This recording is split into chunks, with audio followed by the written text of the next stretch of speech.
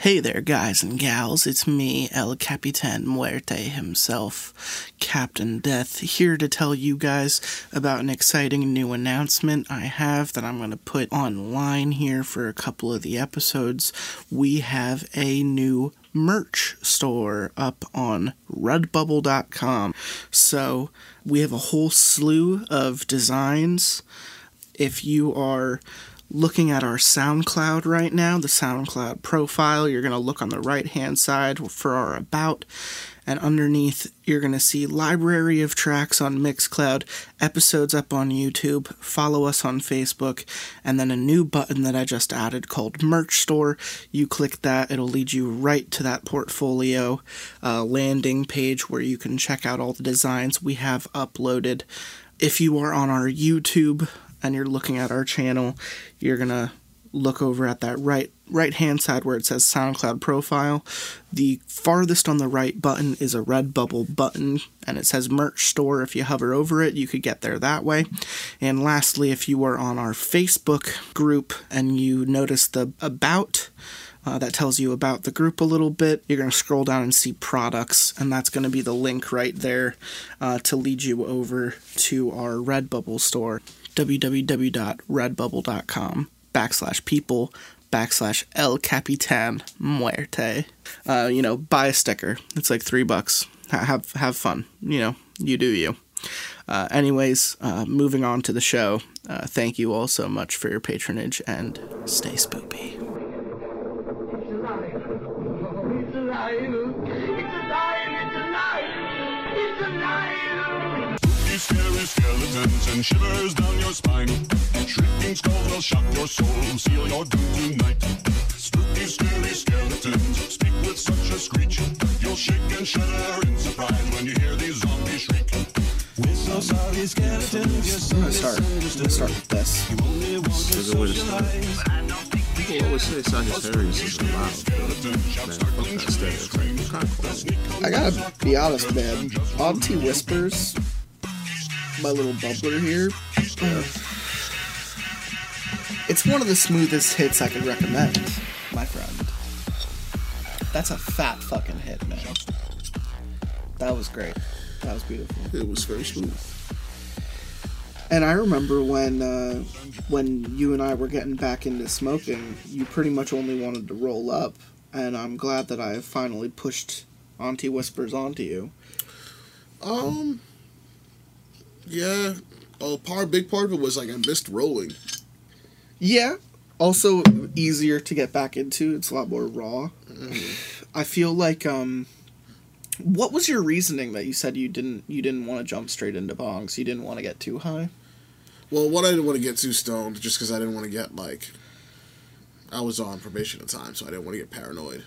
Absolutely. And I want to feel like, oh man, even though I just got drug tested literally this morning and I don't get it for a month, I'm going to get it again tomorrow for no reason, and I didn't want to feel all fucking paranoid. And I knew I could hit a joint 2-3 times and be like, okay, I know this is cool. Yeah, I'm this is fine. A good area for me to be. You could take a huge rip and not realize how high you're about to get. I also, if I'm being completely honest, I also like a high off of a J more. I like when you only have that little filter and it's all just burning at your fingertips. Mm-hmm. It's a completely different high than when you filter it doubly through water into a vapor and then you smoke it up through a bubbler.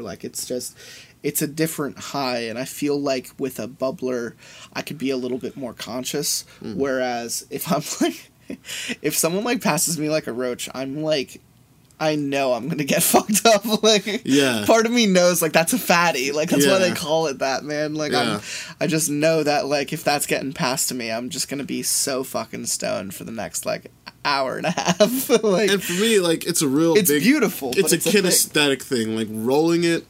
I like spliffs because I like. And you roll a nice spliff, man. It feels good to roll them, and I like the way they burn. I like the way they smoke, and it's almost like how people bite their nails to avoid anxiety. That's what I do. Yeah, like rolling up the spliff just feels like just having the paper and getting that perfect roll where you tuck the paper in right where you need to get it tucked, and everything's just putting together and it's starting to look like it's I remember fit together like a cigarette. I tried rolling for you last time, and you were like, "You mind if I give it a go?" And I was like, "Oh, I've disappointed him." It's not. I mean, it's not so much like you.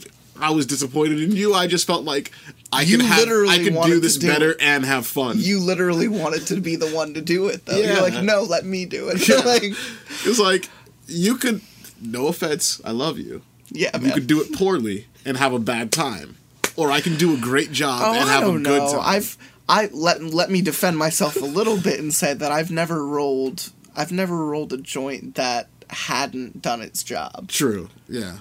I think the only difference between you and I is I go for long and tight. Mm-hmm. And you go for, naturally you mix a little bit of tobacco in there, you pack that in, it's a little bit more loose, but then you shake it, you get your worth out of it, but at the end of the day, it is still a spliff, and you're going for smoothness, you're going for all atmosphere, like, you're going for the scientific qualities. Whereas I just literally throw it in there and try to get it as tight as fucking possible, and then I smoke it immediately. Which is always a great method. I find that when I do that, I end up spilling some, or I end up having to be careful to not spill some, and absolutely. then it kind of messes up how I'm doing things. So you use the tobacco as like a cushion. I watch how you roll, man. Yeah. Like, it makes sense. Yeah, there's a science to it. There's a quality to it. Then you could be like, all right, if a little bit spills out, it's literally fine. I can push that bit back in somewhere else if it's a lot, but most of the time, it's a negligible amount. Yeah. And then for that little trade over, you get a better product. And it's kind of like... You get a smoother product, yeah. In Magic the Gathering, it would be like playing Black Mana. Like, okay, yeah, I'm going to lose 1 health, la-dee-da. I'm going to draw 2 cards, though, so, okay. The thing people might not know, since your last episode, you and I have hopped into not 1, but 2, like, D&D based games together. Yeah. And the teams, I haven't brought it up yet on the show, so this is a fun time to bring it up. Yeah. On the Fantasy Night, the basic D&D 5e playthrough that we're doing, I am a halfling. Cryin Hawaiian, who I am introducing at this point now, 5 minutes into the episode. Your boy. To my left, he plays a gnome. Wizard. Yes. I am a halfling druid.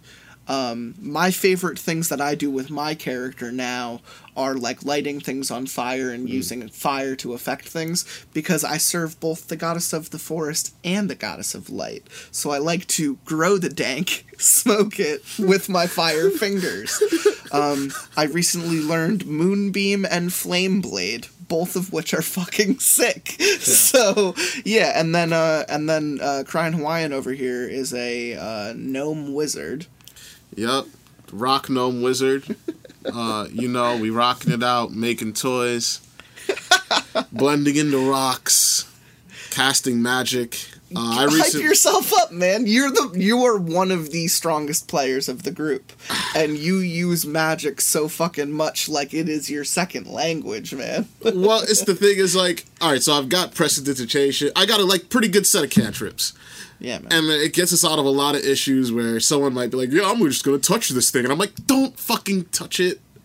But also at the same time, in combat, you were also the guy who could fuck them up every element of the goddamn table. Like, chromatic orb. And water, fire, air, ground, like... necrotic damage. Lightning, death. Like, you could do so much to people to just fuck them up. And it's great. It's fantastic. Gone into third Magic School. Shout out to all my homies locked down in community college at third Magic School. Trying to do that alchemy shit. Tenron Otrin plays a human bard whose greatest feat is making people's heads explode with vicious mockery. So gnarly. It is quite gnarly. Then we have Deputy Dewey is playing a human rogue, who rolls more crit 1s than I've ever seen anyone ever roll a crit 1. But if he doesn't roll a 1, he rolls a fucking nat 20. That is true. He is, which is like the he is hot and shit. cold, not mild at all. And his character, it plays almost like a ninja, but sometimes he's just really bad at his job. He's literally Naruto. He's just Naruto. Oh, that's yeah, yeah, man. He doesn't know what he's doing. He gets but lucky, he's a ninja. But sometimes that spirit of the fox comes through and he will hilarious. blow your fucking head off. Oh, that's hilarious. And then we have Harold Heavy Hands, who plays a Wan Ti warlock. And the stuff we were talking about last night with him is gonna be nuts. He's literally the coolest character. He in the really whole is. group. He is a 6 foot tall snake man who basically worships like Cthulhu, like the Kraken itself. Like he can make like tentacles appear from anywhere and just Eldritch Blast. Eldritch Blast from He 300 got this feet tome. away. He got this tome last night when we leveled up. That teaches him like 3 random class cantrips. Like he can choose any different class, and he's talking about getting like so many different things, and I'm just like, you bitch! Like If I'm he over gets here thaumaturgy, smoking weed. If he gets like, oh man, if I have prestidigitation and he has thaumaturgy, we can do some real crazy ass shit. Especially since I have. All right. You should talk to him because he's thinking about getting like. We'll literally start bending reality. He was talking about just bullshit. doubling up on stuff that people like, and I was like, be yourself, man. Because he's talking about getting like vicious mockery and like and it would be good for him, but and like thunderclap and shit. So it's just like a lot of us already represent that. So be yourself, man. Like go where you want to go with it. The thing that I tried didn't, he has never played before, so I tried to tell him, hey man, just read some stuff. See, the thing that I didn't tell him, being a warlock, especially with all those powerful buffs to Eldritch Blast, yeah, man, you're essentially just going to be the Eldritch Blast machine. Like it's a cantrip. You're going to keep using it. And it's like becoming your best spell, like right off the bat. And like, I don't know. Yeah, like, yeah, you can learn something. You can do Vicious Mockery, I guess, but you're better off just Eldritch Blasting everything. With your action. Yes. No, hit him with it that makes young sense. spirit gun. So, and then our fantasy D&D sect is, it's all governed by, get this, I know people are going to fucking find this hilarious, by Where Am I? Where Am I is our DM, and let me tell you, there have been some fucking moments. If you've listened to, like, any episode with him, I will recommend Odd Kids some more. We do mushrooms. This is the guy we call God every Tuesday. It is fucking hilarious and random and crazy, and, he is a cruel and strange God. He is an interesting God, and I will say, I'm real proud of him. He's doing a good job. I'm having a lot of fun with you guys. We have a lot of people like coming and going, like jumping back and forth, but I think the for the most part it's going to be like a heroes guild. Like people are going to, come and go, and we're going to see different iterations of it, almost like an X-Men task force of sorts.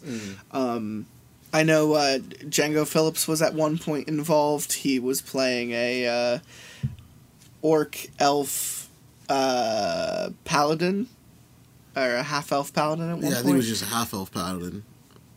I thought he was orc. No. The other species was orc. He was half elf, half orc. I don't think he was. Okay. I don't know if he specified that or No, it was his tragic backstory. It's human. Oh, he was grazed by orcs. Yes. Yeah. Yes, that's Yeah, what he- I didn't yeah. piece that. So, but he needed to get out for a couple weeks, so he jumped out of the hero's quest. But we're still growing. I know once you hop out, Franz McBoohoo is eager to jump in with some random mass shit that I don't know what he's Can't going to bring wait. to the table, but it's going to be some crazy shit. And I implore you, in your new, new lands, to hit up Tom Bongbadil. Yeah. Because he will absolutely play with you. If you start a group, you guys are probably even in the same neighborhood where you're going. I think he said he's in one it's not near mine, but it's in the same little spot. Sure. But yeah, still, he's like, literally around. he's literally like top of my list for probably hunters or vampires. Oh, What he's trying to do. And that brings us to the next night to talk about. On Wednesdays we do Bloodlines. Well, we're actually playing World of Darkness Hunters. Yes. We're calling it Bloodlines, and it's kind of with the name that's stuck, and I kind of like it because it sounds sick. It does sound sick. And there's a lot of blood, and there might be some things involving like people's bloodlines. It's like supernatural. Essentially, we are hunters, and there are existent in our world, our current world. The supernatural elements. We got gods, demons, monsters, creatures of the night, fae shit, just tons of different stuff. Yeah, so it's the World of Darkness model. You've got your vampires, werewolves, mages. I think of stuff like Hellboy and like Blade a lot, where I'm just Blade is absolutely accurate. There are Dhampir. I'm just saying, Hellboy in the sense that there are like organizations, like there are underbellies, divisions, like these creatures have subsystems. Yeah. And that's all that I mean by that. I don't mean that there's a special agent task force consistent of monsters. But there's like a secret world beneath ours. But there are things things beyond the scope of humans, but it's not just one thing. Right. It's like anything. Because like the first Hellboy is about like fiend creatures and like Cthulhu, eldritch beings. Whereas the second one is quite literally about elves. So it's just like, Hellboy kind of hits all of the different, fantasies, both horror and fantasy. But that being said... it does also specifically focus on the horror aspect, which is kind of a pain in the ass to do sometimes, but it does make it kind of interesting, so... It makes it compelling. For me, I think the stakes are raised higher, because Cryon Hawaiian is the DM of our Bloodlines Hunter the Reckoning shit, and I think it being horror puts us all in the mindset that, like, really any corner we go, we see, any avenue we look down, it can possibly be the end of us. It could kill us. I constantly feel threatened. I constantly feel like I have to be on my wits. I have to, our last session was fucking nuts, man. I thought we were going to get our asses handed to us. And in that campaign, it is me, Django Phillips, and Where Am I playing the three hunters. So Where Am I is a character, not the DM of that one, and he plays a stubborn asshole. But he also plays like a human, like, brawler type with like secret powers yet to be unlocked. I play like an almost traumatic, supernatural-esque hunter. It's almost like what happened to Sam and Dean's like dad. Like if we were to do anything comparison-wise, it's like it's almost it's almost like what was the worst thing that could have happened to him? He loses both his wife and his children. Shit! I'm like an alternate reality Winchester daddy. Fuck! I didn't even think about it like that. Shit! Oh, totally. No, that's absolutely how I've been thinking about it. But I also named my character Ashley because I wanted to wink at Evil Dead, but I also named my last name a gun. Yeah. Because I wanted to Winchester. Right. Fuck! Do you understand what I'm doing now? Now I do. My character looks like Ash from Evil Dead, but his plot is supernatural. Holy shit! So that gives you room to fuck around with me now because you're the DM of my story. But yeah, like, my character is called Ashley Springfield, and he's like, he has a damaged past, but he's just trying to, like, live his retail life, I imagine. And then the last character is Django Phillips, who is playing a priest, more specifically a knight of a certain, what are they called? The Knight of St. George? So he's from the Order of the Knight of St. George. Yeah. They use the Goetic Gospels to bind demons from the 72 books of Solomon, to kind of like specifically hunt mages, people who use magic, but they'll hunt anything. I mean, because right now we're hunting vampires. For the most part, his character has hunted like witches, the one or two odd magic user, not necessarily like high witch or anything. Someone who got caught, maybe someone who was like a fortune teller, some low level people. So he wasn't like hardcore starting out, and maybe he's like found a shovelhead or someone who was newly turned a vampire and didn't know how to hide themselves, and ended up getting killed within their first weeks of unlife. Unfortunately. Yeah, that's how many vampires go out. And so he's had experience with neonates and like lesser than neonates, shovelheads, like people who don't know anything. But he's never encountered actual kindred who plot and hide and understand the masquerade. Absolutely. If you're familiar with Vampires the Masquerade, this World of Darkness is the universe that Vampire the Masquerade is set in. Yeah. And so he's a character that is sort of like, if you've seen Deliver Us from Evil. Yeah. The priest from that links up with Ralph Sarchi. Yeah. That priest has probably dealt with the supernatural before. He's done an exorcism. He's like seen crazy shit. And this is just some more shit. But this is like the cutting your teeth type shit. Yeah. Like the veil is fully being pulled back now. Yeah. And I like that. So he's got the most experience, but is still pretty much a baby. Well, he has the most, I would say he has the most knowledge. Yeah, he can fill in the gaps that you guys cannot, yeah. Yeah, he has a lot of outlets, he has a lot of resources, he has a lot of, like, the physical books. Whereas I would say probably the most able to handle themselves is Where Am I's character. Oh, yeah. Who very specifically is good at defending himself and getting out of shitty combat situations. Yeah. My character is more of the story progression. I talk really well to everyone, so I kind of push the plot along. Definitely the face of the party, but you're also a really great ranged combatant. Yeah, my specialty is guns, so I'm quite literally like Ash never losing his hand and putting a chainsaw, but at the same time, Daddy Winchester. Yeah. So, a couple more feats, a couple more levels in melee, you're not going to be anyone to want to get in close combat with either. Oh no! Especially if you decide specifically with my new knife and the feat that came with it, like that's going to be a damage dealer. Like people aren't going to want to dance with you. And I'll be able to hold my own, but it's pretty specifically like we covered the Triforce, like we have someone who knows the dark side and brings us knowledge on how we need to advance in certain situations. We have someone who can pretty much tank any situation, and then we have someone who can just kind of progress the story and like be the player's eyes and ears and mouth, like very literally figure out where things are going. Whereas the other two guys are more situational for what we encounter with where we're going. It's not self-important. We all very easily share the spotlight. I'm just saying my character is probably the most balanced.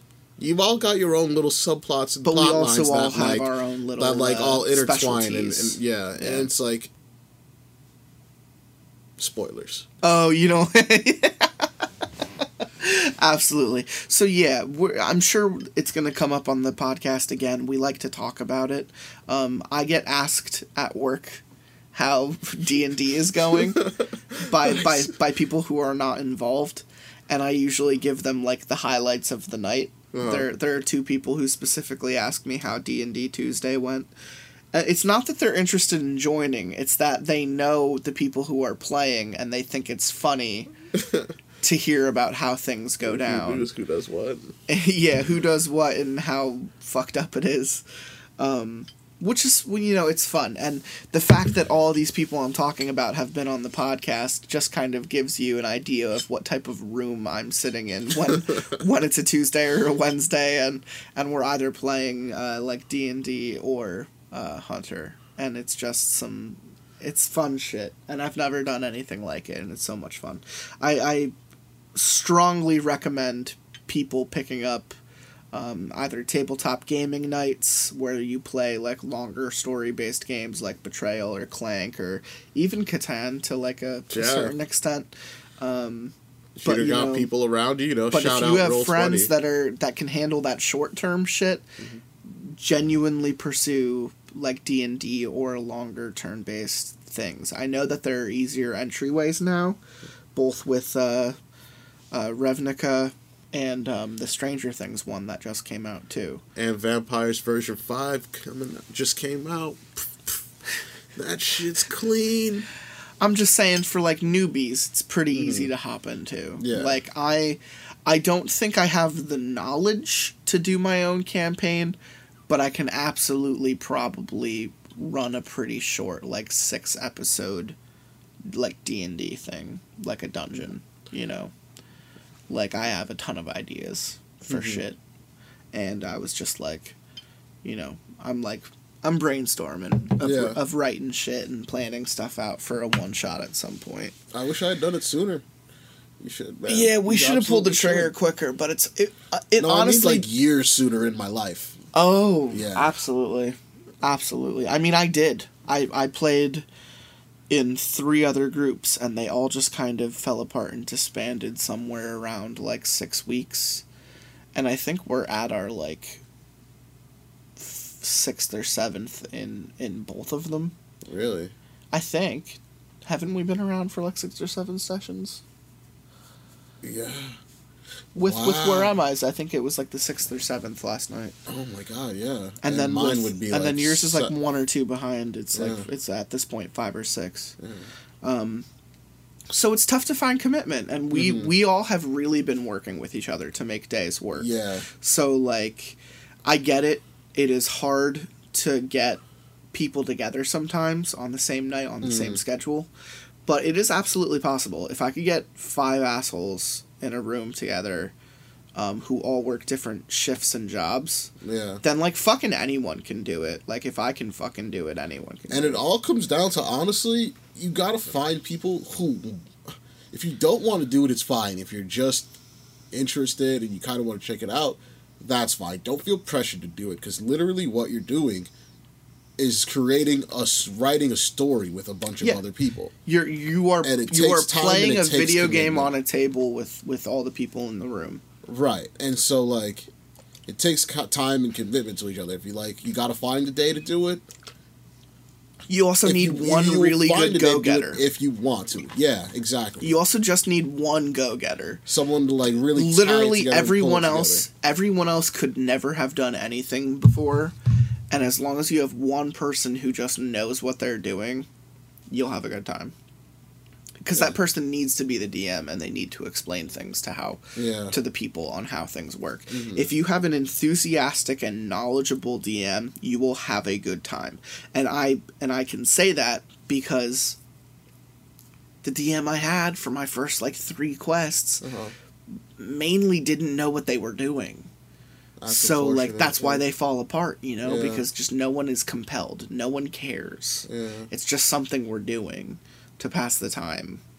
Whereas I am invested in both your story and Where Am I's story. Like, both Crying Hawaiian and Where Am I are good storytellers, so their campaigns feel so much more compelling to be a part of. When you don't have a knowledgeable and skilled DM, the situation falls apart. They need to be the bond that holds everyone together. If the people are uninterested, there is only one person in the room to blame, and that's the DM. Absolutely. If the people are not having fun, there is only one person in the room to blame, and it's the DM. Now, that being said, the DM also has the most power over the room. So as long as you give the people what they want and you pace things, you should have a good time. Sailing. You should have a good time. Anyone can pick up Pathfinder. You don't need figures. You don't need to build stuff on the table. Do theater of the mind. Literally just use reference points or get a piece of paper. you don't need a ton of shit other than dice, pencils, and paper to do it. And it's mind-blowing that this is not, like, a bigger thing. And it's one of those things where I just, like, look at, like, high school, like, this should have happened. Yeah, because we didn't have responsibilities or schedules. Exactly. You know, why am I getting into this when I'm 26? Next week turning 27, you know, it's like, why am I getting into this when I'm almost getting into my 30s? Like, this is fucking stupid. Well, for me, it was like, I didn't really know a lot of people. People I didn't know kind of sucked. Sure. And it is absolutely an animal of atmosphere and context. Yeah. And then, like, fucking depression set in, and I was like, all right, well, I'll just not know anyone. And stop doing things. That explains young adulthood just, like, so fucking well. Yeah. Eventually you go to a doctor and they're like, here, take this every day. Dude, we're not doing the mental health episode. Is this not the mental health episode? We're not doing the mental health stories. Well, we'll do some spooky stories. Oh, we'll do the mental health stories at some point. I don't know what I'm going to call it, but it's going to be madness. I'll probably even just save it for your next episode, honestly. But today we're actually, and I was kind of bringing us there with the D&D conversation, is the story we're reading today is about high school. And I think, like... Wait, what? Texas school lockdown. Oh, right. Yes.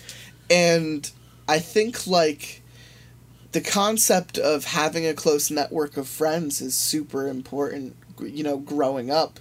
And you saying that, like, you didn't know, like, a ton of good dudes to play D&D with, like, that makes me feel ashamed, because we weren't playing D&D when I was younger, but we were playing Epic Duels, we were playing Lord of the Rings, we were playing Betrayal, like, we were playing tons of shit.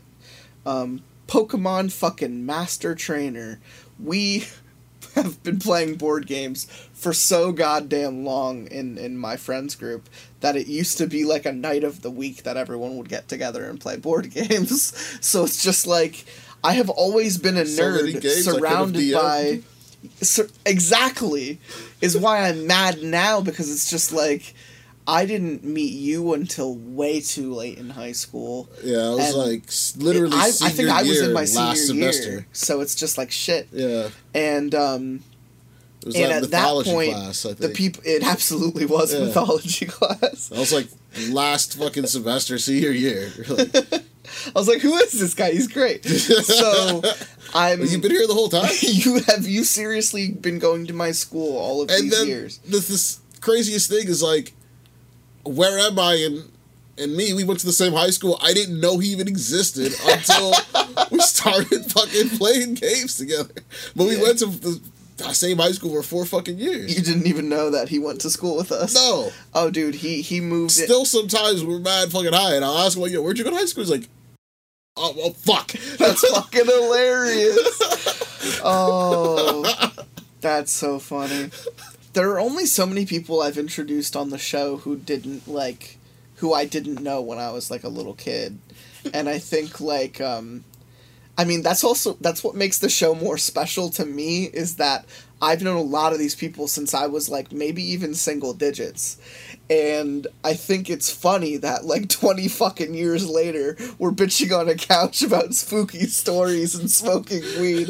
I just think that's, like, I'm gonna be 50, I'm gonna look back on this, and I'm gonna be like, that was some funny-ass shit.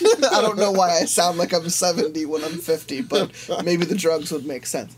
So, I think, high school was a turbulent fucking time, and I know we have younger listeners, so it has to be it's apparently still a rough thing to go through. If not worse now than when I was in school. I was lucky. I would argue yes. It's worse now? I would argue it's worse now.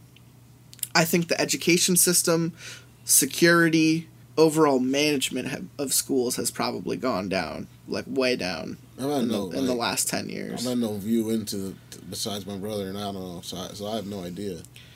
I have a lot of younger siblings. I'm not, like, basing it off of them. I'm more basing it off of, like, what I hear. Like, people don't learn things the same way anymore. Like, math is being all changed. Curriculums are being expunged, you know. Art doesn't really have a representation anymore, and athleticism is being given, like, so much more of a free weight.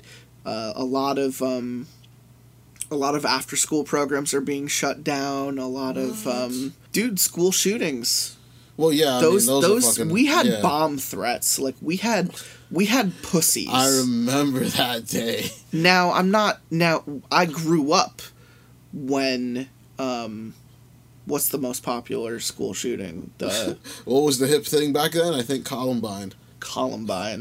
That was the word I was That's such a for. weird fucking... That's something you can only say in this kind. Like, what was the school shooting? What was the popular one back then?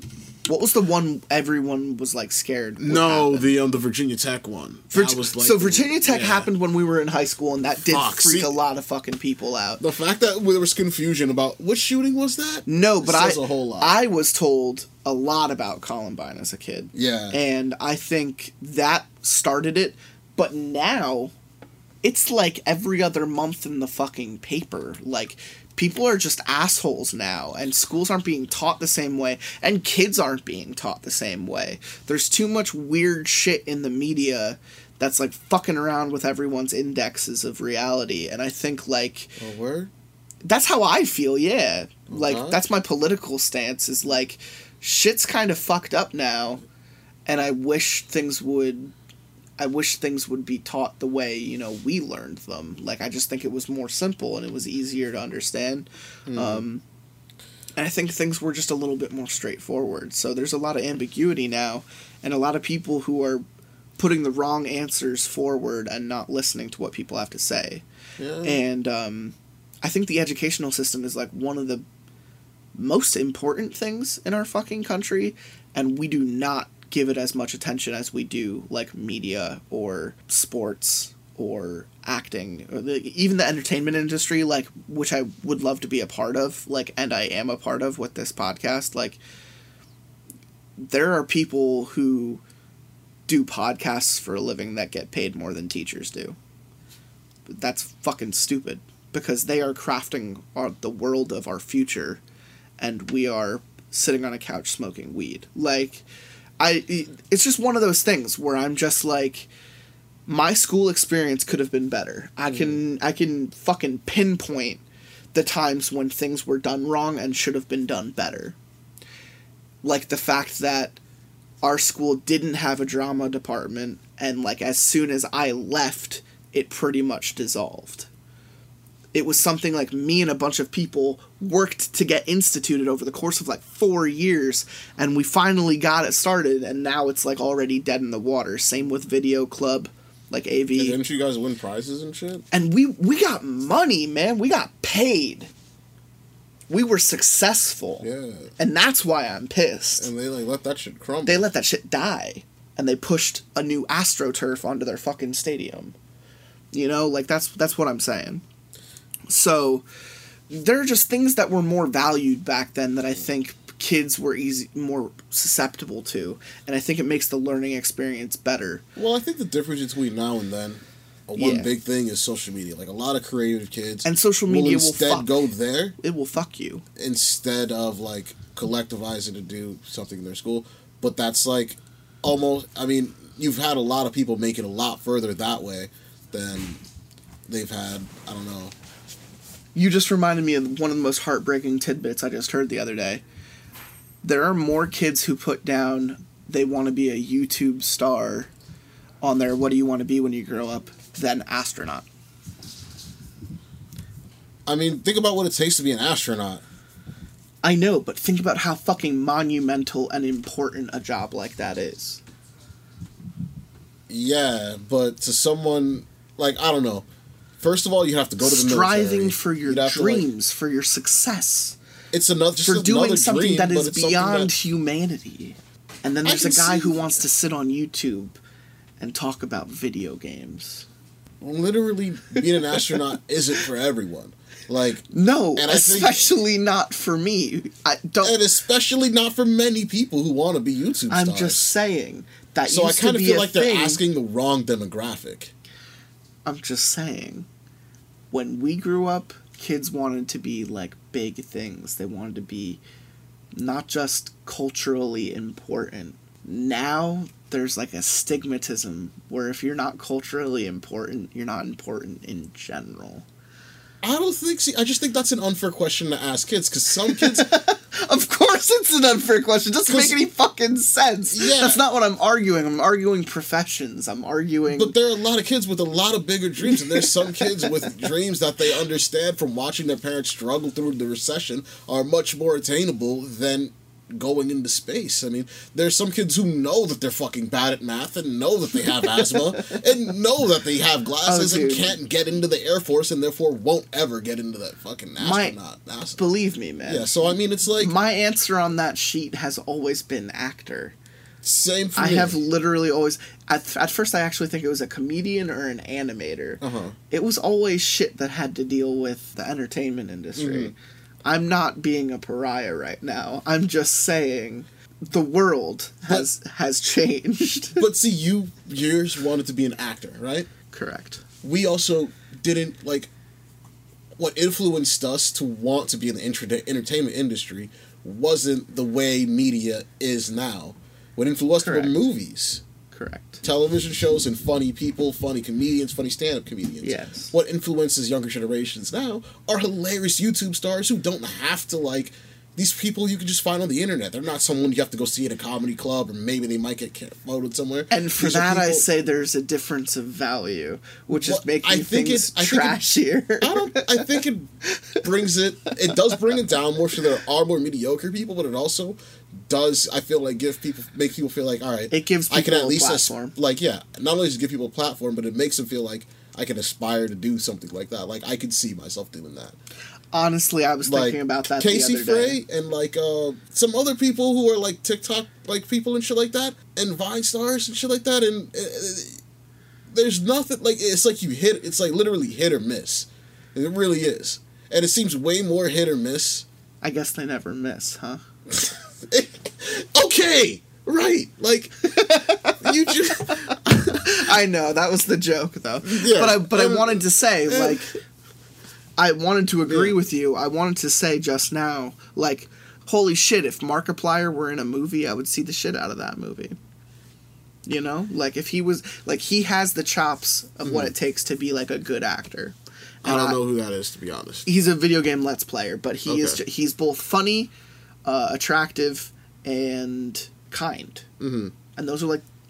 I'm looking at a picture of Captain America right now, and that's like Chris Evans in my mind. So it's like, absolutely. Do you ever sometimes think about all the trauma Chris Evans had to go through? Absolutely. This dude had to wear fucking Cool Whip on his butt and his crotch. He had to put a banana on his butt cheeks and then walk out like waddle out.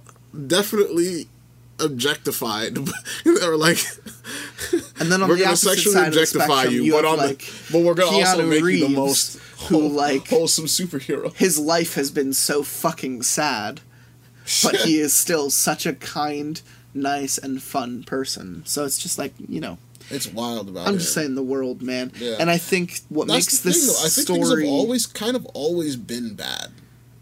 I agree. And this story is no fucking difference. I think, like, so school... Not kind, it's just been bad. Schools, I'd say first, a school's purpose in life for children, its first and foremost purpose is to protect them. And I think that, like... Wait, first and foremost purpose? I would say so, yeah. I would say it's to teach them. But protecting someone is a form of teaching them. I'm saying, like, from the world. We go through history class because we're being protected from the past. We're being told that things need... That we can't keep repeating the same mistakes throughout time and history. Like, you know, we're being guided, you know, by a literal teacher. Someone taller who literally oversees the group and guides them. It is sense. A very shepherd to sheep is what I mean. Okay. Not like bulletproof vest. But that is what I am getting at. I wanted to school's a PvP zone. School is a PvP zone. And let me tell you, I have the power of God and anime on my side.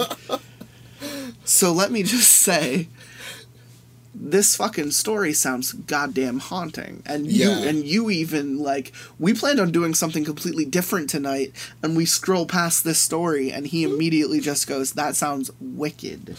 It sounds haunted. It sounds terrible. It sounds like true terror. And that's kind of why we're gonna read it. The minute it stood out to you, I was like, okay, that's the flag right there. Okay. I'll start. So, this story, the story that we're going to be reading today on episode 137 with Crying Hawaiian is going to be called My Best Friend Texted Me During a School Lockdown. And this is from Reddit No Sleep. This last May, my high school had a lockdown. I was homesick at the time, so my knowledge of events that happened that day came mostly from what I heard through administrators and classmates after the incident, and the text messages I received during it. The administrators haven't disclosed much about the situation, which is only making the rumors surrounding this worse. After months of trying to make sense of all this, I'm just tired and confused. Maybe someone out there reading this can finally help me. I'll try to provide as much background information as I can in order for this to make sense. I'd been texting my best friend Andrew all day while vegging out on my bed watching Netflix. He first texted me about the lockdown at 11:27, which means he would have been in his 4th hour Spanish class. Being that the seniors had just graduated, his class was quite small, only 6 students besides him in it. Below were some of the texts we sent to each other that day, starting at 11:27. L stands for my name, Lindsay, and A stands for Andrew. Dude, holy shit. Lindsay. Reply, Lindsay. What? The school just went into lockdown. Like a drill? Or what? I think it's for real. Fuck.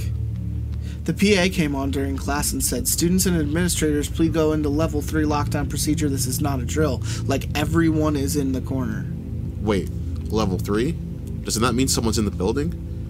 Shit, man, I'm shaking now. School better not be fucking with you all. It's so quiet now. There isn't a sound in the entire building. This doesn't seem like they're faking us out. I just told my mom. She hasn't heard anything about it yet. Wait. I can hear someone walking down the hallway. That's probably the office people coming to let us out. What if it isn't? Seriously, stop, Lindsay. You asshole. Sorry. You probably have nothing to worry about, though, man. I can hear them going down the hallway, turning all the door handles. Yeah, that's what they do during a drill. Just make sure the teachers locked all of them. They are talking. Yeah, then it's definitely the administrators. No. It doesn't make any sense. It's all gibberish. I don't even think it's English. What the hell? Drew, you guys okay? Your door is locked and the lights are off, right? Have they gone into any other classrooms? Andrew? Question mark, Hello? My mom isn't answering me. Someone next to me is crying. He's outside my classroom. Don't make a sound, okay? Andrew? Did he leave? Hello? Andrew? All caps. Andrew, hello! All caps are off. Please text me back. Andrew. Question mark. Important. He never responded. From what I've been told, the school eventually came out of lockdown mode. When they went around to each classroom to check in, Andrew's classroom door was still locked. They called out to the people inside and received no response back. The firefighters eventually knocked the door down. When they got in, there was nobody inside. The whole classroom was empty. A officials have offered no explanation as to where they are or what happened. I guess most people in town eventually moved on, shifted their attention elsewhere. Seems as though no one even cares anymore, but I still do. I need answers. I need to find my best friend. So it's not even like a school shooter, it's some crazy supernatural shit. This is someone becoming a hunter.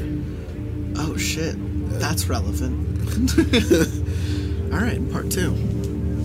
As some of you may know already, my recent update was removed by a moderator, so for those of you who haven't read it already, below is the original update I posted yesterday night. If you haven't, so I'm just going to cut that out. I'm going to start here.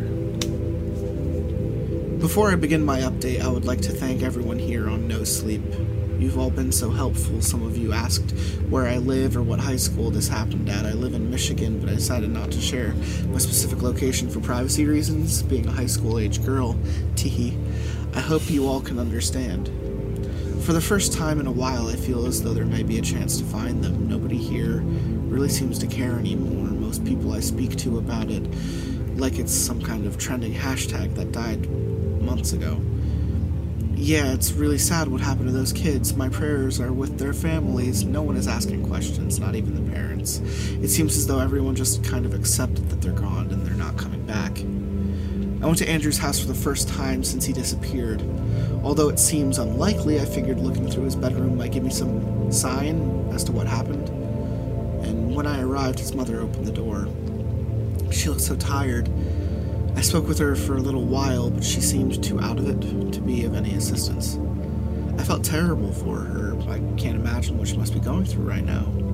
After Andrew's father passed away, Andrew was all she had left, and seeing her only reinforced how much I needed to find him. After some polite conversation, I asked her if it would be alright to stay up in his room for a minute. I was gonna say, and then in the impolite conversation, I told her to take a fucking shower because she smells like death. Understandingly, she guided me towards the upstairs bedroom as if I didn't remember where it was. I began my searching by scanning his room, looking for anything that caught my eye. His bedspread was crumpled and slept in. His mother must have been sleeping in here. I noticed a royal blue spiral notebook tucked just under his bed frame, and I had seen him writing in this before, but never really thought too much about what exactly he was putting in it. I felt guilty opening it, but I knew I had to. Each page had a date written at the top, and after reading some, I realized this was his journal. Before his mother could get suspicious, I stashed the notebook in my bag, said a quick goodbye, and made my way out the front door. When I got home from work, I began reading through the entries. Most of the pages were regular diary-type accounts of each day, each entry a full page or two long. Lots of them mentioned me. Towards the end, however, they got increasingly darker and creepier, and the first entry that raised alarms for me was dated 2 weeks before the lockdown. Most of the passage was unconcerning, but this section stuck out to me. Ever since my mom started working late, I've been getting more and more paranoid. I hate spending so much time alone in this house at night. I was FaceTiming Hannah earlier today, and she asked me who was outside my window. I thought she was screwing with me because Hannah always does shit like that to me, but she insisted she saw someone in my backyard. If she wasn't fucking around, I really hope it was just the kid who lives next door and his friends messing around with each other, because I can't even think about the possibility it was someone else. It freaks me out too much. Part of the next day's entry is equally as creepy, if not more. Mom is working late again. I'm loving the fact that she's let me order pizza every day this week. Damn, I'm gonna be so fat by the time school ends. So much for a summer body. Speaking of Mom working late, I can't stop thinking about what Hannah said. Now that I'm alone again. When I'm really quiet, I think I can hear faint whispers behind the window. That's a fuck no situation. Yeah. Turn the volume on your TV up louder and pretend it didn't happen. Fuck that, no. That's when you go to your window with the wood axe and you're like, what's good? What's cooking? I really need to stop. I'm way overthinking this. Might go FaceTime Lynn so I don't feel so alone. I wish I had more to update you guys on, but my summer job is eating away all my free time. This journal is quite long, and it's taken me hours of reading to get where I am now. Tomorrow I'll try to read the rest of the journal and transcribe anything of importance in my next update. After being suggested to me that I should look into the history of the school, I've planned to start researching it tomorrow at my local library. The building is quite old, so this may be promising. Again, thank you all so much for your help and support. Curiouser and curiouser. Today's update. I apologize to all of you who have become invested in this story, but I wasn't able to look through the journal or research the school's history as promised. A lot has happened in the last few hours. I uploaded this story here on no sleep because I was hoping for some degree of anonymity. Looking back, including my first name and state probably wasn't a good idea, but I never thought it would escalate to this point. But I guess it's too late now. Earlier this afternoon, I just got home after being dropped off by a coworker. Both of the parents were at work, so I grabbed a quick lunch to eat before heading to the library. Before I could finish, I heard someone opening my garage door. At first, I just assumed it was my mom or my dad stopping by during their lunch hour, but then I heard a male voice I didn't recognize. At first, I just froze. Every possible scenario and every explanation came to mind, but none of them were plausible.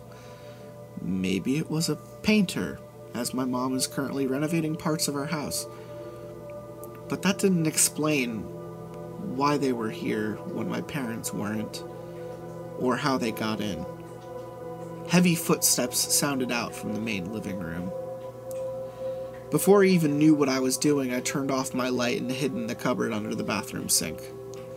Although I am a small girl, teehee, I'm honestly still surprised I managed to shove myself in there. It just seemed like the safest place to hide at the time. The rest seemed to go by in a slow, surreal blur. I heard the footsteps make their way through my parents' bedroom and then mine. The footsteps seemed only a few yards away from me. I heard the intruder open my closet door and go through all the drawers, pulling stuff out. He then moved towards my wooden desk, making his way through each of the drawers. I heard him searching through every inch of my bedroom, praying that he wouldn't enter the bathroom. I could see through a crack in the cupboard. I saw him, standing next to my bed, tearing through my nightstand. He was wearing dark wash jeans and a dark blue, almost black, hoodie pulled over his head. Maybe I breathed too loud or something, but the man snapped his head towards the bathroom and towards me. I buried my head in my knees, as I was sure I was going to die, and his footsteps entered the bathroom. He just stood there for what felt like ages. I must have started crying at some point because my knees were soaked with #tear stains. I'm going to say it was piss. Eventually, he walked back out and made his way back out through the garage door. I honestly don't know if he realized I was there or not. I'm just grateful I'm still alive. When I finally heard my dad come home, I got out of the cupboard and looked at the aftermath, and my bedroom was in a wreck.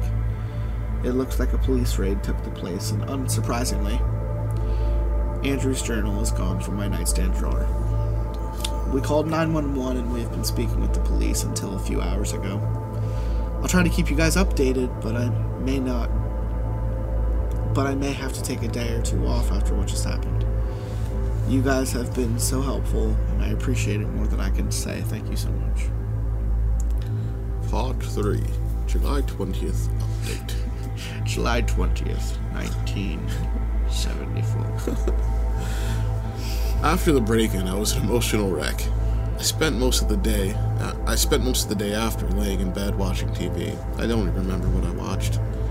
I was so engrossed in my thoughts that any stimuli around me went in one ear, out the other.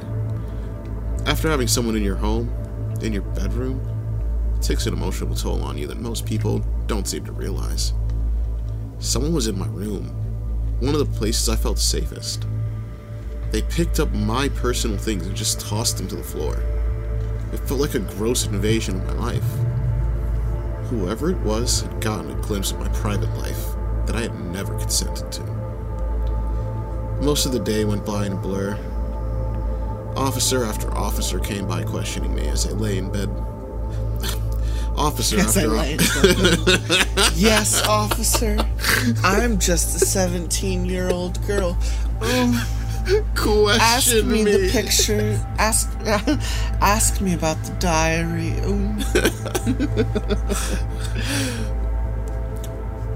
My day went by in a blur, officer after officer questioning me.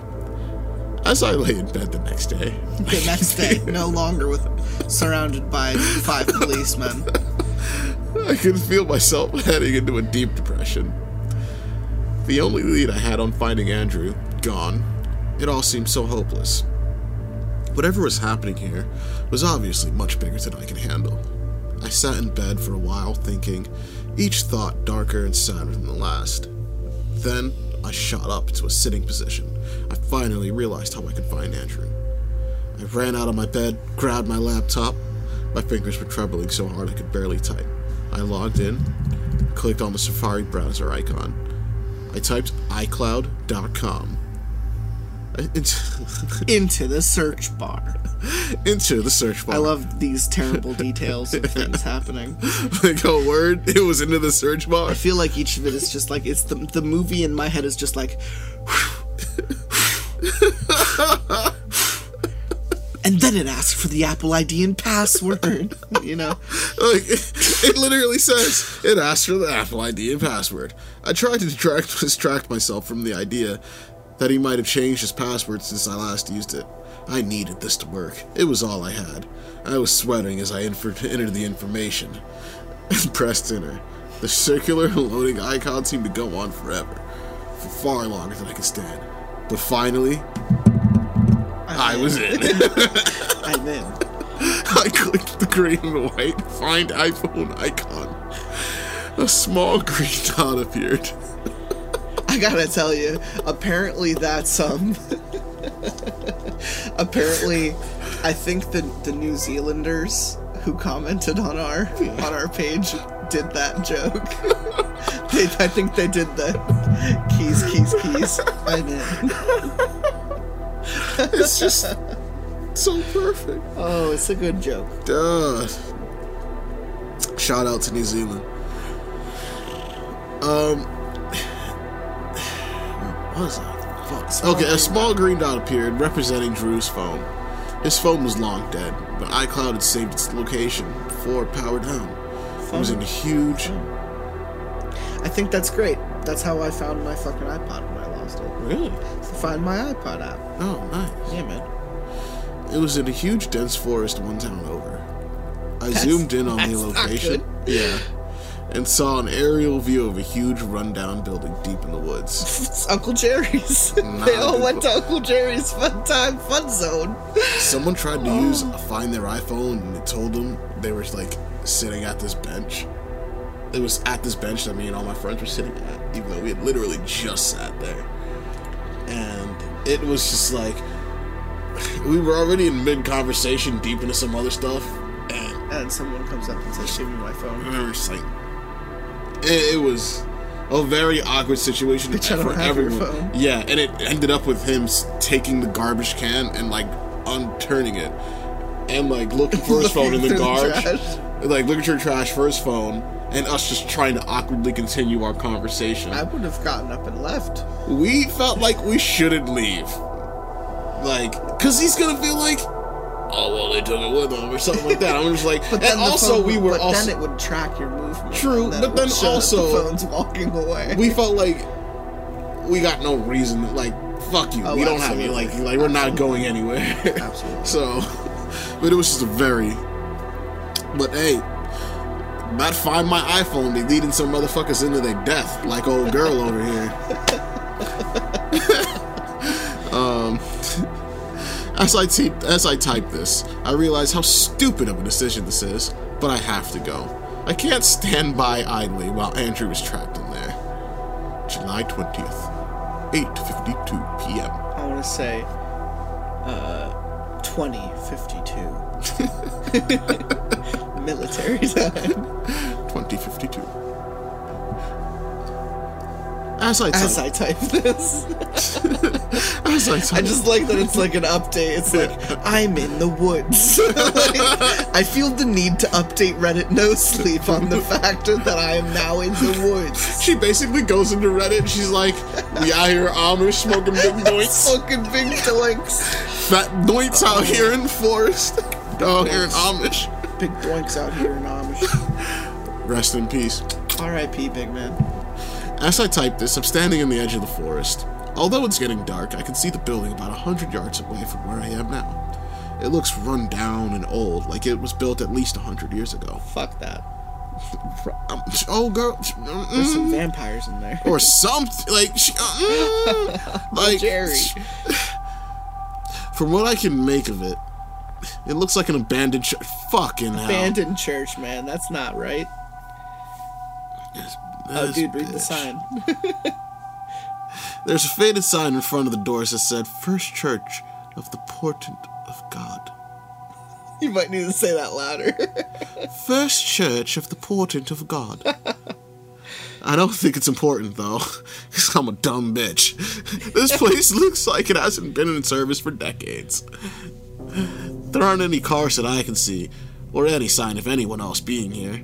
Maybe I got lucky coming here so late. I'll update you guys when I come out. Jolly good. July 20th, 11:09 p.m. 23:09. July. No, that's good. Okay. You're fine. I was wrong. There are people here. So many people. How did I not realize? I recognize so many of them. Why did I have to move to this town? They found me before I even got in the building. I don't know what they're doing here. I'm typing this all right now. Or why they have those kids. They closed me in an office of some kind. God, this place is so huge. I don't think I can find my way out of here. I saw the teacher. I saw Drew's mom. She didn't help me. She just watched. Like the others. What kind of church is this? They have yet to take away my phone. I don't think they even care. July 25th. No time. Before I complete my final post, I would like to apologize for how long it's taken me to post an update for you guys. So many wonderful things have happened these past few days, and you deserve to know about them. I finally got the answers I've been searching for. I finally understand everything. I spent the last few days here at the compound. That's what they call it. The churches. It's truly beautiful. I don't understand why I was so scared before. I honestly wish I was inducted earlier. I now understand why the children had to go. It was a necessary and honorable sacrifice on their part, and we commend them for it. They said I can leave if I want to, but I don't think I want to anymore. God bless. Turned over to the light of Jeebus real quick. Yeah. Conditioning? What do they call it? Radical conditioning? Or, Stockholm Syndrome? Radical conditioning. I think that's what yeah. I mean like mind control. Yeah. You mean like trauma. Yeah. It's probably a little bit of both. It is probably kind of a little bit of traumatizing both. to see. Yeah. Maybe she figured it was the only way out, but that also gave like fuel to the fire. Yeah. You know, go with the flow or go with the flow and then see them get put in the ground. Yeah. She had a low willpower stat. This is her constitution was low. This is gonna be the last part, the final part of the tech school lockdown. I'm writing this right now. Girl. I feel like I have to say that because the quality just is not good. It wavered. I'm a sucker for a literally cult. just the way it's. No, I don't. Yeah. I don't mind the story. I'm saying the way it's being written. It's always been a rambling. It's like I am typing this right now, and this is the story, and I pressed enter, and this is the post button. It is like the text equivalent of the quick cam movement. The handy cam. Yeah, that just kind of shakes. Yeah. We don't have a budget. Yeah. Part 4. I do realize my last post left a lot of unanswered questions for you all, and I apologize for that. I haven't had access to internet in quite a long while. I have to be honest, I'm not exactly sure how to explain everything that's happened. I'm still not sure if I feel safe enough to post this. Regardless of whether or not I post it, I think just writing it out will help me feel more sane. Before I update you guys on my current situation, I'll explain what happened at that building. After writing my 8:52 p.m. update, I advanced towards the front doors. As I was walking, I pulled Drew's phone location up on my cell. It was only a couple hundred yards away from me. I tried to get as close as possible to it without actually entering the building. I paced along the outside of the building, trying to shrink the distance between our two dots on the map, and before I got far, a bright light overwhelmed my vision. The source of the light got closer as I stared, trying to see beyond it. "What are you doing out here, young lady?" I recognized the voice as one of the local policemen, Officer Pascal. Before I could think of any cover story, he grabbed me by the upper arm and walked me towards the front of the building. I figured he thought I was just some teenager going into abandoned buildings for an adrenaline rush, and I was going to let him think that. I didn't trust the police in my town much anymore, and I didn't want him thinking I was up to anything suspicious. When we made it around front, I didn't see any police car. Confused, I looked up at him, and he looked back. He tightened his grip. Instead of walking towards the dirt driveway, he shoved me towards the front door. After entering the doorway, I was taken aback. Despite the rotting, disheveled outside, the inside, albeit old, was in perfect working condition. The officer turned on the lights and started walking me down a long hallway. Above each doorway was an ornate silver and wood crucifix. From what I could tell, I was in the back offices of the church. We approached an open doorway. When I passed by, I peered inside, and in the center of the room there was a long wooden table. Seated around the table were maybe 50 adults, most of them I recognized. I saw a lot of parents, including Drew's mom. My legs went weak, and Pascal yanked me up and away from the door. He brought me into a room near the end of the hall. It was bare, almost an empty office with paperwork strewn across the surface of his desk. He walked out of the room, locking the door from the outside. They kept me locked in there for hours, and that's when I wrote my 11:09 p.m. update. While I was locked in there, I read through the paperwork. Most of it was unimportant or made no sense to me in the slightest. There were tons of printed pages filled with Bible quotes highlighted and underlined. Most of them looked old, like they were printed with a typewriter. I found a stack of old paper advertisements from the 60s. From what I remember, it said something like this on each of them. "Come hear the word of God. Listen to Pastor Evans at the First Church of the Portent of God. God has spoken. Will you listen? Open your eyes to his prophecy. Sunday, March 20th, 1966. A little after 2 a.m., Pascal opened the office door. He walked towards me, treading over all the files and paperwork I'd laid out.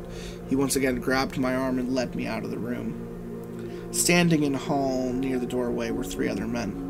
I recognized one of them as a local town official. Pascal pulled me further down the hallway, the other men walking in tow. He led me around the corner, and at first I just screamed at them. I insisted to know what was happening, what they were going to do to me, but my yelling was easily ignored. One of them even cracked a smile. Then I started begging. I told them I would pay them, that I wouldn't tell anyone, that I'm sorry for giving them trouble. Again, my words fell on deaf ears. Pascal stopped in front of a nondescript wooden door, the only thing that, the only thing that made it stand out from the surrounding doorways was the unsettling lack of a crucifix above the doorframe. One of the men opened the door and held it open. Pascal tried to bring me towards it, but I lost all motor skills when I looked into the room. Most of the room was unlit darkness, but the hallway lighting displayed a wooden staircase leading down to a dirt floor. It smelled like human waste and dirt. In my shock, I had failed to acknowledge Pascal's multiple attempts at prodding me down the first step.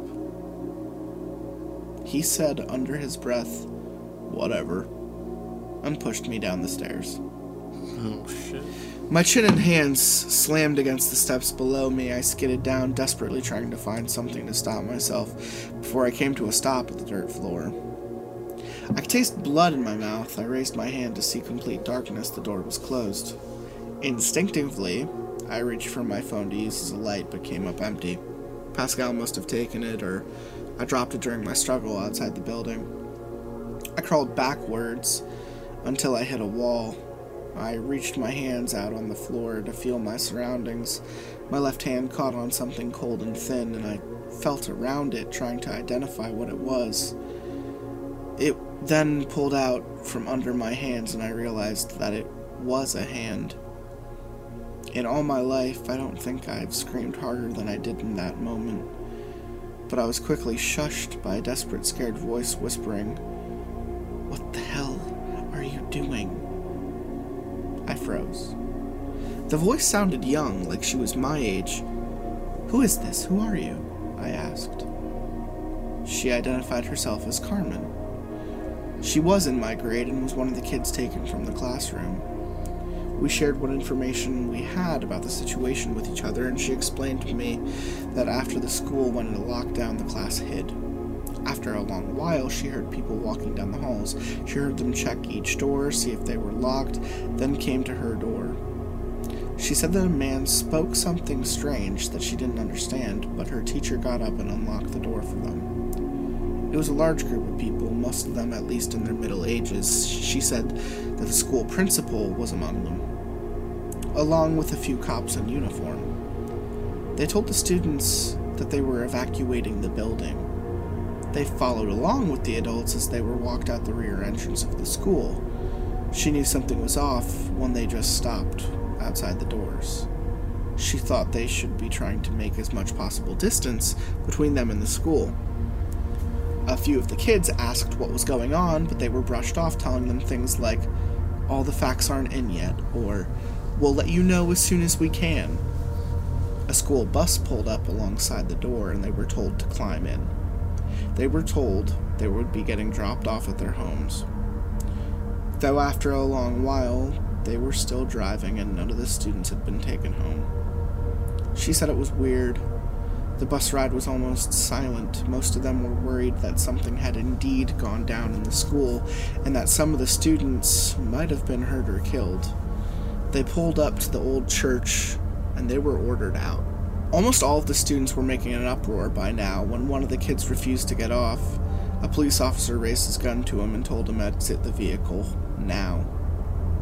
When they were inside the building, they were quickly separated. She was shoved into the basement like I was. She said that once a day someone comes by and drops a plate of food at the top of the stairs. Every so often she can hear a classmate pass by her door being taken somewhere against their will. She couldn't tell me if she heard Andrew being taken anywhere or not. It makes me mad every time I think about it. How could I so blindly accept that they just disappeared? How could I not realize that something far more sinister was going on beneath the surface? After we stopped discussing our current situation, we settled into a sad and depressing silence. I could tell she had given up hope a long while ago. Soon after Carmen fell asleep, I did too. As distressed as I was down there, I was exhausted. I was prodded awake hours later. I squinted my eyes at the light coming up from the top of the stairs.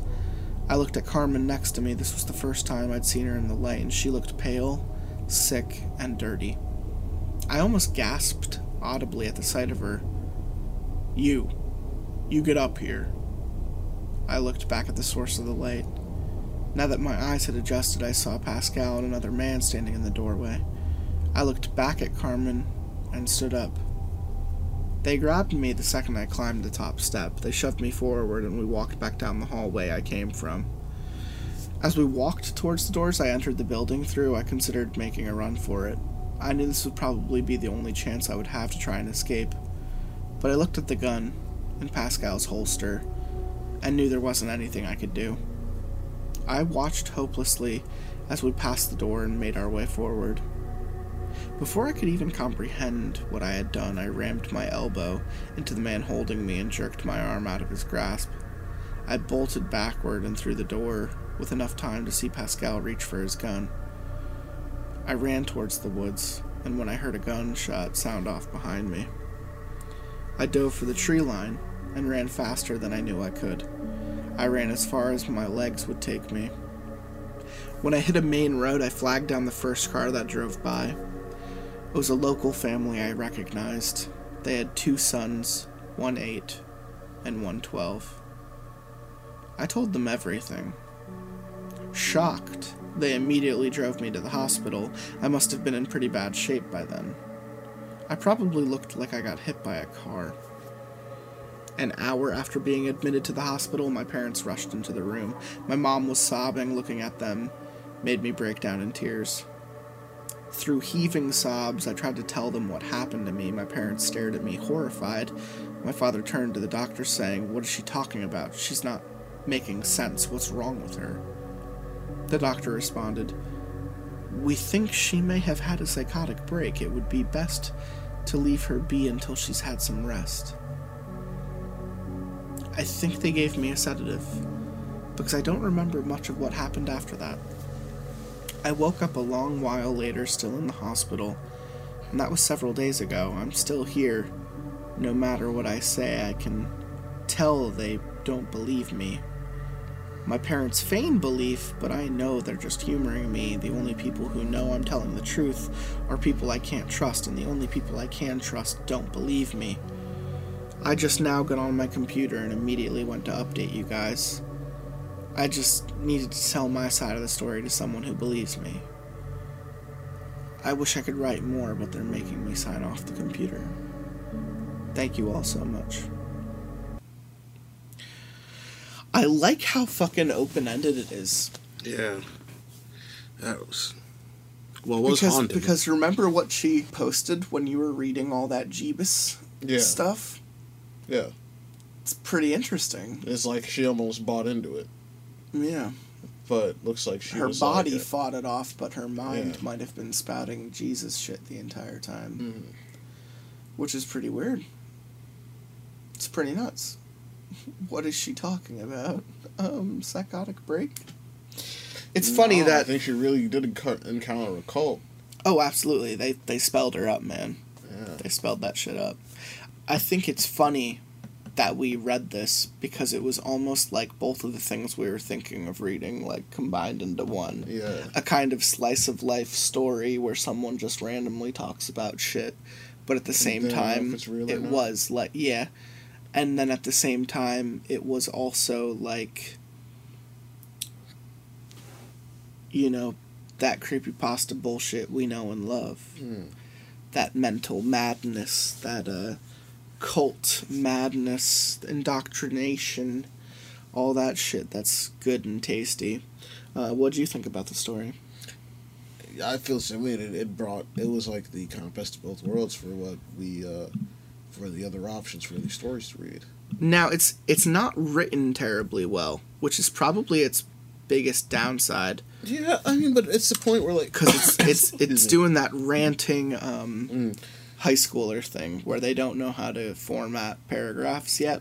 But if that's the only... I mean, that's probably the only... But if that's the worst part, yeah, then, you know, they still had a fun time with the story. Just need to cut the extra bullshit out. Just cut the fat off. Literally cut off the... And then I pressed enter. Like, shit like that. Like, not important. Yeah. Not important information. Like, oh, where'd you press enter after you typed that shit? Yeah, that's crazy. God? What a twist. No, that was fun. I think this kind of fits in line with your last episode a little bit, kids being abducted and shit. I also think it's very, it's nice. It's almost like someone read Baraska and said, I can make just as compelling a story in, 20 pages instead of 50, 100. And I think, minus the rape and... turning into... I just don't cult. like that in narratives in general. The rape. And so, like, the fact you that don't say. I mean, I'm just saying, like, it was just... the human trafficking part was enough to tell me that these guys were bad. You didn't need... I knew that these guys were bad. Okay? You didn't need the baby mill? No. You didn't like the baby mill, or you didn't need the baby mill? I didn't like it. I didn't need it. Like, once you had me at kidnappings, dude. Like, I get it. All right? They're doing bad things. They're doing bad things. Yeah, I don't really care which way it goes. I think your sexual vulnerability is something that needs to be brought up in good horror. I think no one wants to be raped. I think that's a nightmare for fucking everyone. So I think I think of like The Hills Have Eyes, you know? Yeah, like, I can't with that movie. That's like fucking literally that's the what other day. That's what I mean, though. That's like my fucking no. Like literally the other day. That's where you draw the line. I came home and I came to the front door and my stepdad and my brother were watching a movie that I didn't recognize, and it looked kind of terrifying. I was like, "Oh shit, what y'all watching?" And then I saw like a mutant-looking person, and I saw it was set in the desert, and I was like, "Oh wait, nope, The Hills Have Eyes. Can't do this movie. Bye." Like, if they were in a forest, it would have been Wrong Turn. Yeah. But if they were in the desert, it's Hills Have Eyes. No matter... that's not the thing. Like you said, I'm afraid of fish people. Yeah, I am. But you're afraid of things that are people but not people. Yes! That's exactly the best. it. It's like a humanism thing. Like, you're afraid of things that are close enough to humans but aren't, that it's uncanny. Like, there are no predators that focus on mimicking, but there are intelligent animals that do mimic. So if there's a predator that's intelligent enough to mimic, I'm scared of that. I wish I could have read Goat Man with you, dude. That would have been the story to read, you know? Have you ever heard Goat Man? No. You need to listen to Goat Man. I think Okay. it's episode 28. All right. Kids go up to a cabin in the woods, and, you know, my favorite moment, I like to explain it this way, is they brought 8 hot dogs. And at one point when they're cooking the hot dogs, they're like, all right, well, we got 8 people, so everyone gets a hot dog. They hand out all the hot dogs. One of the kids says, I didn't get one. That's when they realize there are 9 people in the room. No. Yeah, man. No. Story is fucking awesome. No. Yeah, man. It's good. Like that shit where... it's good, dude. like that short one where the guy's, like, telling his daughter goodnight. She's like, Daddy, there's someone under the bed. And then there's someone on the bed, and it says there's some... Yeah. Oh, and then the daughter's under the bed, and she said there's someone on the in that situation, you set them both on fire. Yeah. Sorry, honey. Like, well, that's unfortunate. I just happened to be carrying this gasoline and matches. Yeah. I didn't need to go to the shed or anything. No. I think that's hilarious. You absolutely need to read Anansi's Goat Man story. It's one of the most popular, green text. There's a guest called Anansi, or is it called Anansi's Goat Man? It is literally called Anansi's Goat Man story. Anansi's literally another person I'm afraid of. Like another, folktale the mythical entity? Yeah. Anansi? Absolutely. Yeah, definitely afraid of that dude. The African... He's not nice. He's like the African Loki, you know? That's a good way of putting it. He's like the madness and chaos, but totally fuck you, you're gonna die kind of way. I feel like Trickster's just not... I don't like being tricked, man. No one likes being tricked. Tricksters think it's funny to, like, turn someone inside out. Like, that is, like... Real. That's just not cool. They snap their fingers and your organs are on your outside and you're no longer a person. Like, especially when they're deities and shit, and then it's just like, motherfucker... My body hurts. Stop it. Everything is pain. Yeah, man, you need to read the Goat Man story, or at least listen to episode 28, because Gestalt and I have such a fucking time reading that story. Alright, I gotta fuck with that. Yeah, no, that's a good one. That's why yesterday Odd Kids. Yeah, I told you about Odd Kids. Kids. Did you listen to it, or did you read it? Yeah, I think I knew about it before. No, you knew it. Yeah. You knew it beforehand. Yeah. That is true. Odd Kids is a fucking story that creeps me out. Good. There aren't many other things that are very. There was another story where like this chick was in the woods, and something started banging on the outhouse in front of her and was mimicking her voice, but not right. Right. And a lot of search and rescue stories do shit like that. Yeah, I'm just like, fucking mimics. Dude. Like yesterday when we came across those chests that I thought were like, we all thought were mimics. I was the first one to be like, I'm not going anywhere near those fucking chests. Someone else could.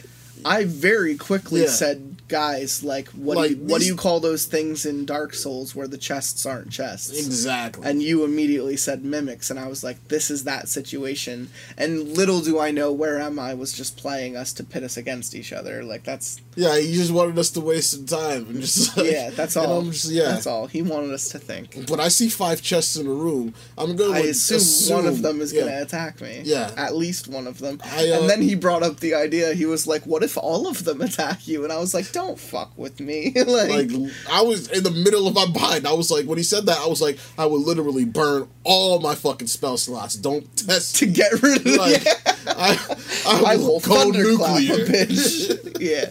No, that absolutely would have happened. If we were able to handle some cultists, we could have taken some mimics. And you know, in the monster manual, mimics don't have to be chests. No. They can be spell books. Yeah. Fucking like, it's literally ditto. That's why I don't fuck with it. Yeah. Like, chests are the most tempting because you think, oh, gold, nice. I'm going to get something from this, and then it bites you. If I were a DM, I would put a mimic, like, harp or, like, some kind of musical instrument if I had a bard in my crew.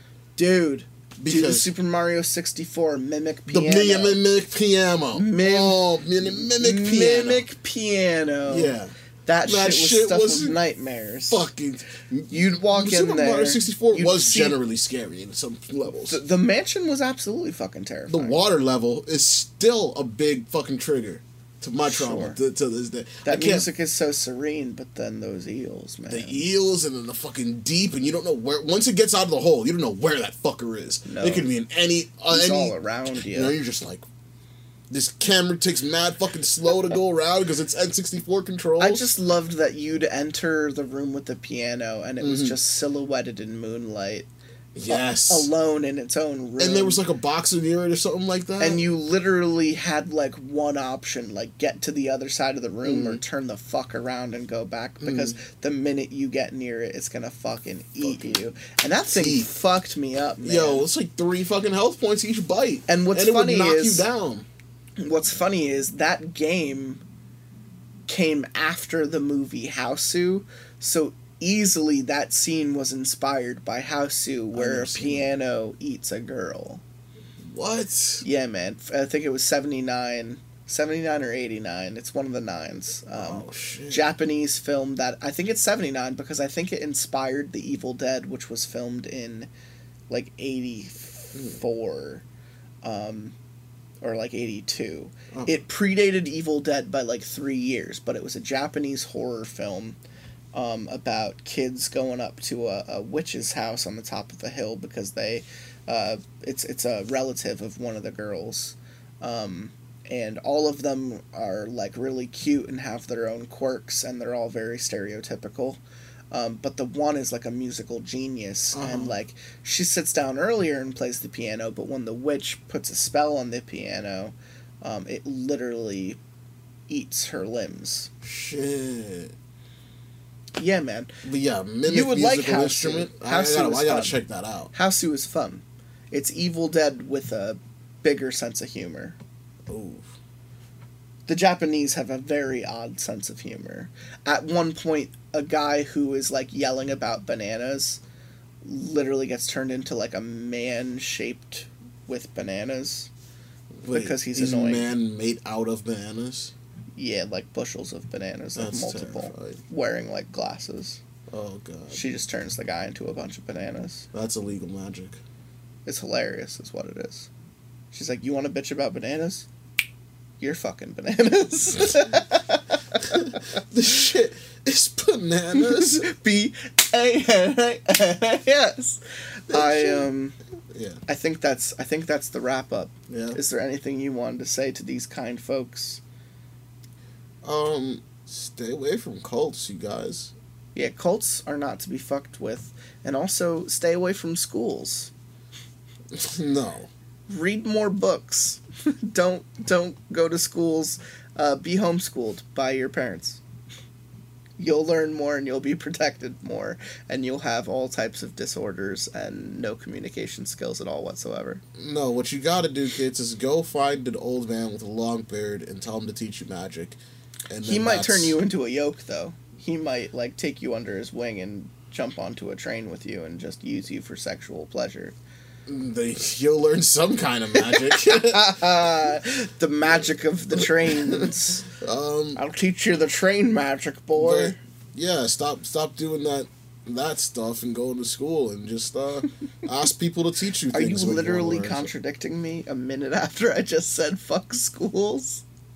Don't go to schools. I just said just don't go to schools. When you said fuck schools, don't go to schools. Just, don't go to schools. Yes, just find random people on the street who look smart to you and ask them things. Teach me your ways. Yeah, just be like, hey man, how do I fucking do this? I just thought you were pulling a Harold Heavy Hands on me, which is like I say one thing and he has to say the opposite literally a sentence later. Yeah. Alright, so that was episode 137. I hope everyone fucking thought it was tasty, because that's lots of pasta. 2 to the 1, from the 1 to the 3. I like good pussy and I like good trees. Smoke so much weed you wouldn't believe, and I get more ass than a toilet seat. 3 to the 1, from the 1 to the 3. I met a bad bitch last night in the D. Let me tell you how I made her leave with me. Conversation and Hennessy. I've been to the motherfucking mountaintop.